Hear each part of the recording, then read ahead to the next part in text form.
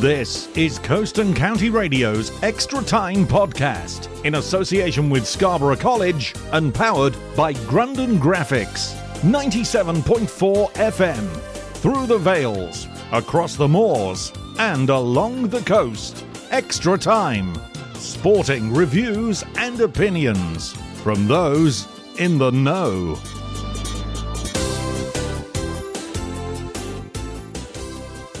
Welcome to the latest edition of the Coast and County Radio Extra Time podcast with me, Andrew Snaith, and I'm very pleased to say that on this week's edition we're going to talk a bit of rugby union.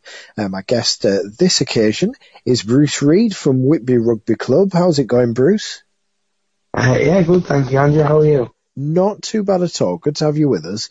So on the Extra Time podcast, if you haven't got it previously, we just like to talk a little bit more broadly with our guests about their time playing their particular sport. And I know obviously you've been heavily involved with Whitby for some time. I think you started out with their juniors. Can you remember that first sort of Sunday morning session up at the Showfield when you first got the opportunity to play a bit of rugby? Do you know what? I can, yeah. It was in 2002, 2003 time-ish, just as England were competing in the World Cup. As that started, got swept up in the summer. I was always, seeing it on telly. I was always a big kid, and I looked more like Phil Vickery, Martin Johnson. I did Kevin Phillips and Niall Quinn, so rugby was always going to be where I went. That was going to be my question, actually. So, as you say, a lot of kids are football fans and they want to emulate the footballers, but you went down the rugby route. Was there any particular influences other than that great England side that, as you say, went on to lift the World Cup with Johnny Wilkinson kicking us to victory? Like my dad's a big football man, always has been. I mean, come from a big just sporting house of fans, the cricket, the rugby, the football. We always kept abreast of that. When I was 8 years old, I used to go down the Turnbull and watch Whitby Town.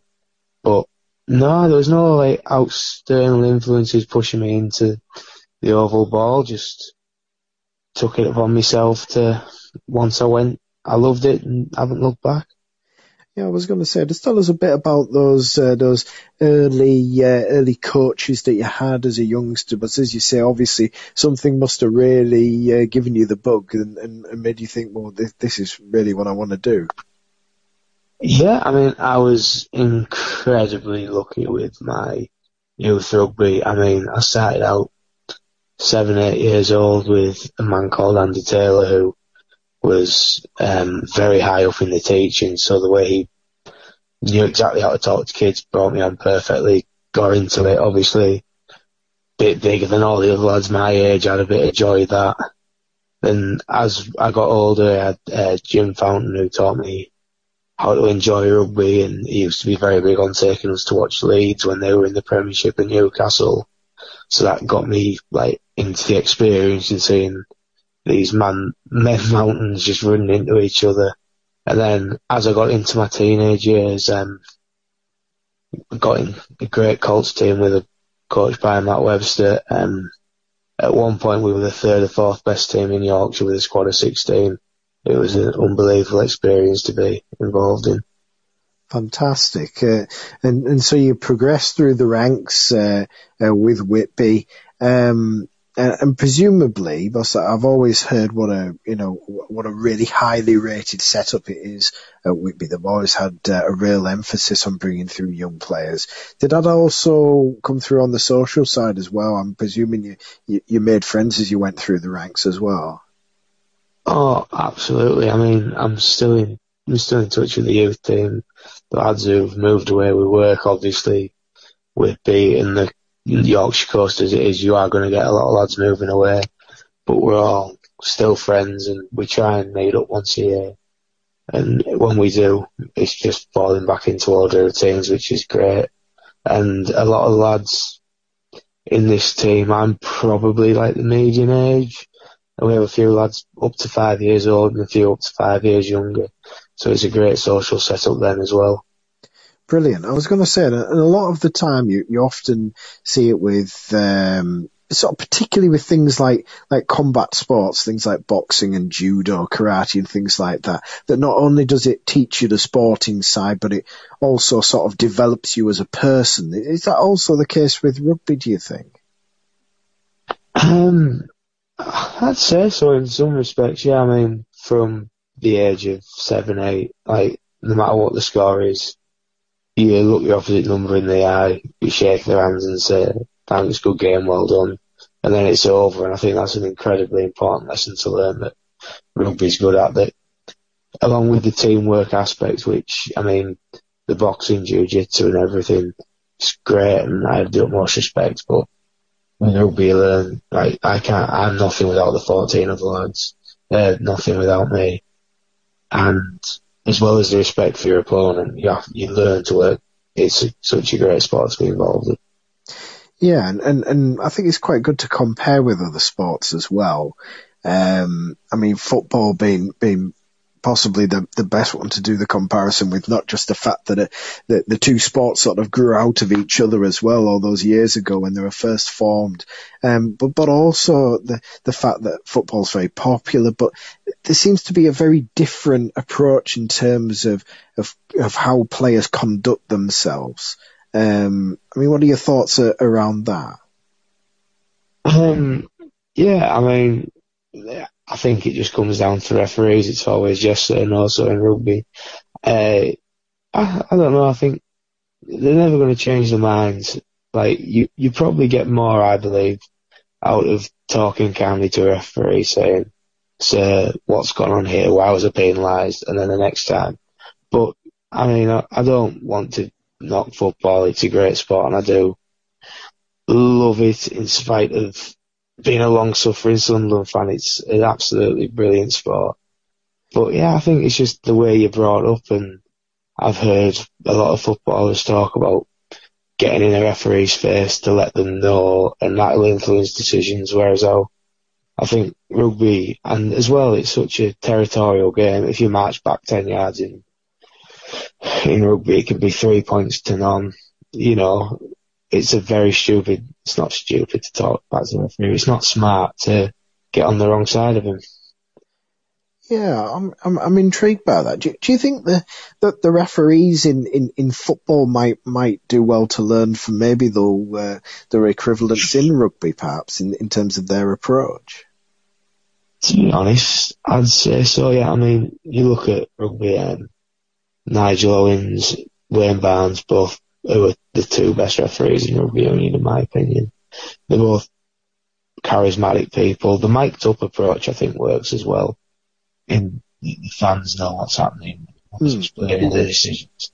But yeah, it's just, and then being able to talk and say, I made this decision because of this. Same as the VAR in football, which I know is a bane of everybody's life. That was going to be my next question, actually, Bruce. Yeah, do you think that could come in, because VAR, and I'm sure it's going to be changed and streamlined over the years, but a lot of the time the fans in the stadium and people watching at home as well, to some extent, are a little bit sort of left in the dark at times as to why something's happening, or, you know, while the check's being made, there's a bit of uncertainty. And also they'd have that in cricket as well, where you can actually have the third umpire mic'd up so you can hear the conversation.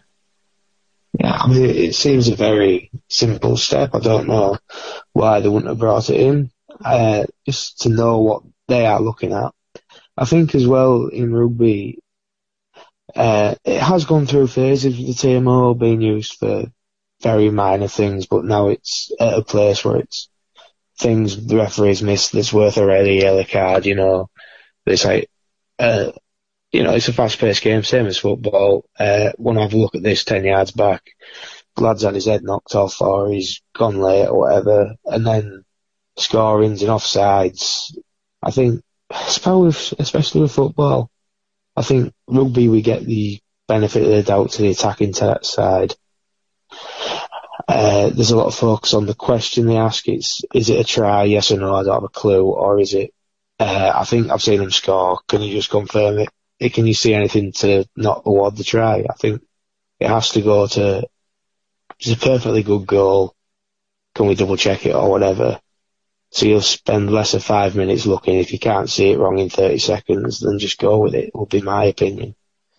That's interesting. I mean, do you think, I mean, the only reason I can think as to why it hasn't happened, or the only couple of reasons I can think of. First of all, I know obviously there is some money in rugby, but just not quite on the same scale as football and the World Cup, the Champions League, the Premier League as well. All the money sloshing around there, that these decisions get scrutinised in so much detail. You know, you'll see it on the back pages, and it'll be talked about on Match of the Day, Match of the Day 2, and it for days and days on end. And also the fact, I mean, I can't, I have to admit, I won't know rugby in anywhere near the detail that you'll know it. But is it, as open to interpretation as the rules in football are? I'd say so. I mean, a lot of the breakdown, it's hard to see from a spectator's point of view. So I think you probably need the referee's communication more. I think that might be the thing of being, look, the cross has come in from the corner and there's a tug on your number 5 by red number 16 or whatever. It's better than just going, yeah, free kick. I think, and I think another thing might just be simple as languages. I mean, in rugby union, you're probably looking at an English Premiership club game. You might have a couple of French lads, a couple of Argentinians, and the rest. All right, South Africa, Samoa, they do speak other languages, but will be pretty much native English speakers. So whether there's a communication downfall with the international nature of the Premiership, who knows? Yeah, that's a very interesting addition there. Of course, rugby maybe not played quite as extensively around the world as football is, but it's all a good topic of conversation. But I do agree. I think there needs to be. I don't see any harm in having the referee explain things. I can only think that it is just the way that people take football, just, I don't know, it just feels like it's just scrutinised so much because there's so much riding on it financially. I don't know, they just, you couldn't quite have the referee maybe being brave enough to explain himself in that much detail. We'll see, he might get something wrong and it'll be absolutely jumped on. But I do think it would be good. I would like to see it happen. But I'm not sure I'd ever want to be a referee. I think it's a very tough job. I mean, have you ever had to do the job in terms of rugby? Have you ever refereed a rugby match? I've done a few like junior under 14s where they're just starting to play like 15 aside on a full pitch on a Sunday morning when they've been very, very desperate, and it is not for me. Full respect to referees for how they manage to do it. I mean, but it's not for me. It's very hard. I think, especially same as football, cricket, hockey, tiddlywinks, junior sport, you've got the parents who are wondering why little John's not playing for England, and they're probably worse than the players themselves. It's a hard job. Yeah, I was going to say, I mean, I know football, it's well publicised. There are problems on the sidelines in junior games, and often it is parents that go over the top. But I would have assumed that rugby wouldn't be as bad, but I mean, do you still have those sort of problems in rugby sometimes? I mean, there's still those problems, not to the extent, I mean, I've seen like football matches, not to the extent of that. But you're still going to have, I mean, it's a physical sport. If you see your kid get their head taken off by somebody, you're going to shout, aren't you? It's about keeping that in check with, like, what's a reaction about concern for your child and wanting them to do well compared to wanting the opposition to do badly, I suppose. I mean, I'm not a father, so I wouldn't know, but I imagine it's a fine line to tread between great, he's going to score a try, compared to, knock him over. Yeah, no, that's a very interesting point actually. As a parent, I have to say that I feel like my heart would be in my mouth a little bit if my little one was playing rugby, but it's as you say, it's a much more physical sport, albeit I dare say it would be maybe less physical at that starter junior level. Is it mainly tag rugby up until a certain point? Do they do that when they start out? Yeah, it's changed since I was a kid. It's a much more gradual progression now. So it goes from tag up until I think it's 8 years old. And then it's kind of if you grab all the seconds, that's a tag. And it's, whereas it went from saying it's your memories from childhood. I thought I was playing for more. I was 10. But yeah, so it seems to be a graduated thing, which is good, especially with the scrums and the set piece. Yeah, I was going to say, is it a little bit more gradual in adding the more physical elements to it? So, as we've mentioned, you've made your way through the junior ranks at Whitby. Can you remember your first game for one of the adult teams? I can. You have to be 17 to play senior rugby. I turned 17 on the Monday. On the Saturday, I played for the second team. I scored my first touch, which is, I think I've scored 10 in the 10 years since then. But I scored my first touch, got beat 40 points to 25 or something fairly close. Yeah. Fantastic. Well, I was going to say, so you were drafted straight in when you were old enough to play. I mean, rugby's a little different. I've noticed that they tend to get those teams announced quite early on. You know you're going to be playing a day or so beforehand. Maybe I don't know if you're told even more in advance. Is there any sort of preparation for that? Are you prepared for it? Do you have any initiations or anything like that involved? What was it like that first time? So the first time, it wasn't too bad. The seconds were always a bit more relaxed. It was quite a year in the second team. It was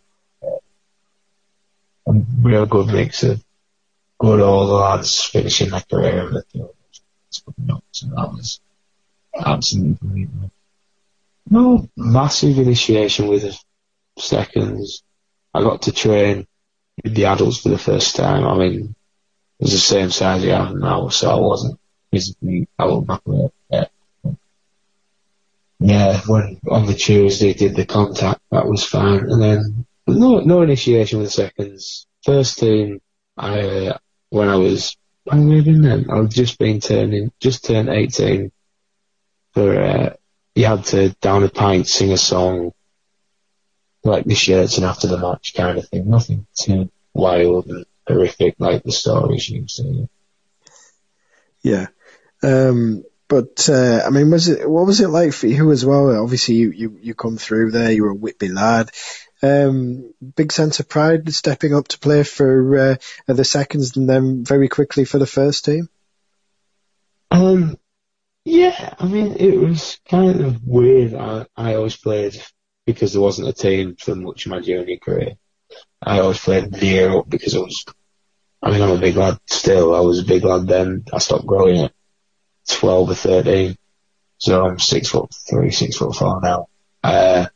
So a lot of my mates were playing first and second team rugby, and I was just sick of not being able to play with them. So, but massive amounts of pride. Especially the first team debut, I played a cup game at Redcar on a Tuesday or Wednesday night.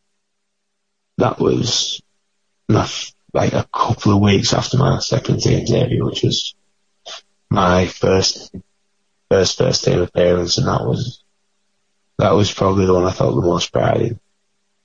Oh, I see. And of course, Redcar being a bit of a derby as well, and there's always a bit of blood and thunder involved. Of course, rugby union, it is a very physical sport. There are some quite bad injuries on occasion. what's the worst you've had in your time playing? Well, touch wood, I've been just about alright with a few. Nothing, mate. I had my knee. I think I did the cartilage in my knee. It's in my left knee when I was 23, 24. I didn't stop playing, but it still bothers me now when I'm 27, so I probably should have had it. So. Yeah. I know that I discussed this with my stepdaughter earlier on, actually. Some about things that teachers say to deter you from doing certain things. My PE teacher at secondary school was a big rugby man, and he always told a story about somebody wearing a hoop earring and getting somebody's finger stuck in it and ripping part of his ear off. While he was I think he was in a scrum at the time. Have you ever known anything like that happen? One of those sort of tales, those cautionary tales that either teachers or senior rugby people always tell. We were once playing a friendly game at Ackham up in Middlesbrough, and one of the lads for his dinner before the match had a chicken tikka masala. And as the scrum went down for scrum, just a friendly, so nothing too, no pushing or shoving, nothing too nasty. He's gone down, crouched behind, engaged, and from the second row, someone's just spewed in the middle of the scrum. And I've never seen a scrum get up so calmly, and he was very, very sheepish. Oh no. That's dreadful. I feared where that was going, and I thought that was where you were going with it. That's very dignified. I'm not sure I could have got up quite so slowly and calmly. That's horrific. There's 16 lads in a scrum, and we made sure 15 of them were alright. And the one who was sick was like, you dirty, dirty bullet. Oh dear, I dare say you won't have lived that down and probably gets ribbed about it to this day. But yeah, I guess that's just one of the stories that you hear coming out of the sport. I mean, just in terms of COVID, obviously rugby's probably being hit worse than any sport because of the physical nature, because obviously you can't really keep your distance from other people on the field. Do you feel that the sport's come through it now, and are you optimistic about the future? Do you know, I am, actually. There was a point, possibly November 2020, where it was looking, I don't know, not looking bleak, but it was one of those where, like, what happens now? It's been such a long time. The lads want to come back and play. It feels like there's a bit of discussion with the RFU that we aren't privy to about restructuring the leagues, where it might be going to a more regionalised approach a bit more, so we wouldn't be travelling up to Newcastle maybe as much. But it feels like the sport's come through it as well as any sport can be, and yeah, hopefully it can keep going for a lot longer. I was going to say, I don't suppose you'll miss those trips through the Tyne Tunnel on a Saturday. Would you welcome a more regionalised approach? Depends on the number of trips, doesn't it? I mean, I suppose if you go up to, I don't know who we played last time from there, North Shields, once a year, it's great. If you're going up every other week, it does get a bit wearing. So it might go to getting a friendly with a team in Tyneside for a trip out, which would be good. But yeah, I mean, as long as the leagues are of a standard, there's no point pouring to having teams of semi-professional lads against completely amateurs. But if they're of a standard and they're competitive matches, it would be, I wouldn't see an issue with playing in a more regionalised league. Yeah. Of course, that brings us to the present day. You had a tremendous win last week over one of your rivals there towards the foot of the Durham and Northumberland second division. I think you moved up a couple of places as well. Tell us more. That was a terrific win against Barnard Castle. Yeah, we did our best to lose it. We play two different brands of rugby. They're got a big influence from the big private school. Very good rugby players technically. We're a bit more direct. So, yeah, it was very good clash of styles, good game of rugby, and we managed to win by the odd point, which is even better. We get to play them again, as we're talking on Friday, we get to play them again tomorrow away due to a rescheduling peculiarity, which is going to be fun. I can't remember doing it. I don't know if anyone else has, maybe as a junior. It will be very interesting to play against. We know what they want to do. They know what we want to do. So, yeah, I was going to say, I know you sort of thinking about individuals as well. I mean, presumably, you'll be up against the people in the same position, so you'll be like, oh, I'll see you next week, mate. As we were shaking hands, it was kind of not a jokey thing, but it was not really, if there's any animosity beyond the pitch. But yeah, it's fun to get to do it. I mean, it's a bit like a lot of lads, pro lads, with the video analysis, watching each other through the week. We've had the perfect chance to go and have a look, and they've had the perfect chance with us. Yeah. And of course, it's been a good little run of late. Crucial wins picked up. Presumably that's really lifted the lads as well in the camp. Yeah, it has. I mean, I've said to you every week, Andrew, that we've played well in patches, and a lot of the games, some of the games have been terrible, but a lot of the games we've had spells where we've looked very good, and it seems like we're putting more together now, which is positive. But if we win this week, we've got win Leighton at home in a couple of weeks. In between that, we've got Gisborne and Hartlepool away, which will be two tough games, and then right away on the final day of the season. Hopefully, we shouldn't be going to Wrighton needing any points. Touch wood, we'll be in a position. But yeah, we're coming out of, seems to be putting the things together that the coaching team have put in place. We've not let them down, but we haven't been able to execute to the standard that we'd want to do this season. But it's starting to come together now. Yeah, absolutely. And just finally, you've talked about your own journey through the ranks as a youngster and coming through to the senior teams. I know they've got a really good setup in Scarborough in that area as well. But for anybody listening in the Whitby area, and maybe they have children who are interested in getting involved, or maybe they themselves want to play a bit of rugby or try it out, how would they go about it at Whitby? For the kids, 10 o'clock on a Sunday morning, between the ages of 5 and 14, they have teams set up, I think. So yeah, just bring them down, pair of boots, tracky bottom shorts, run around, have fun, see where it goes. Seniors, we train 8 till 9 at the Astro, what was Caveman School? What's it called now? Is it the sixth form? I think it's Caveman College, is it? Maybe the change, yeah, in terms of the, so is it, which side of the bridge is it? Is it on the Caveman site with the it was Caveman. It's got the artificial surface, yeah. We're there on a Tuesday, 8 till 9 and 7 till 8 on a Thursday.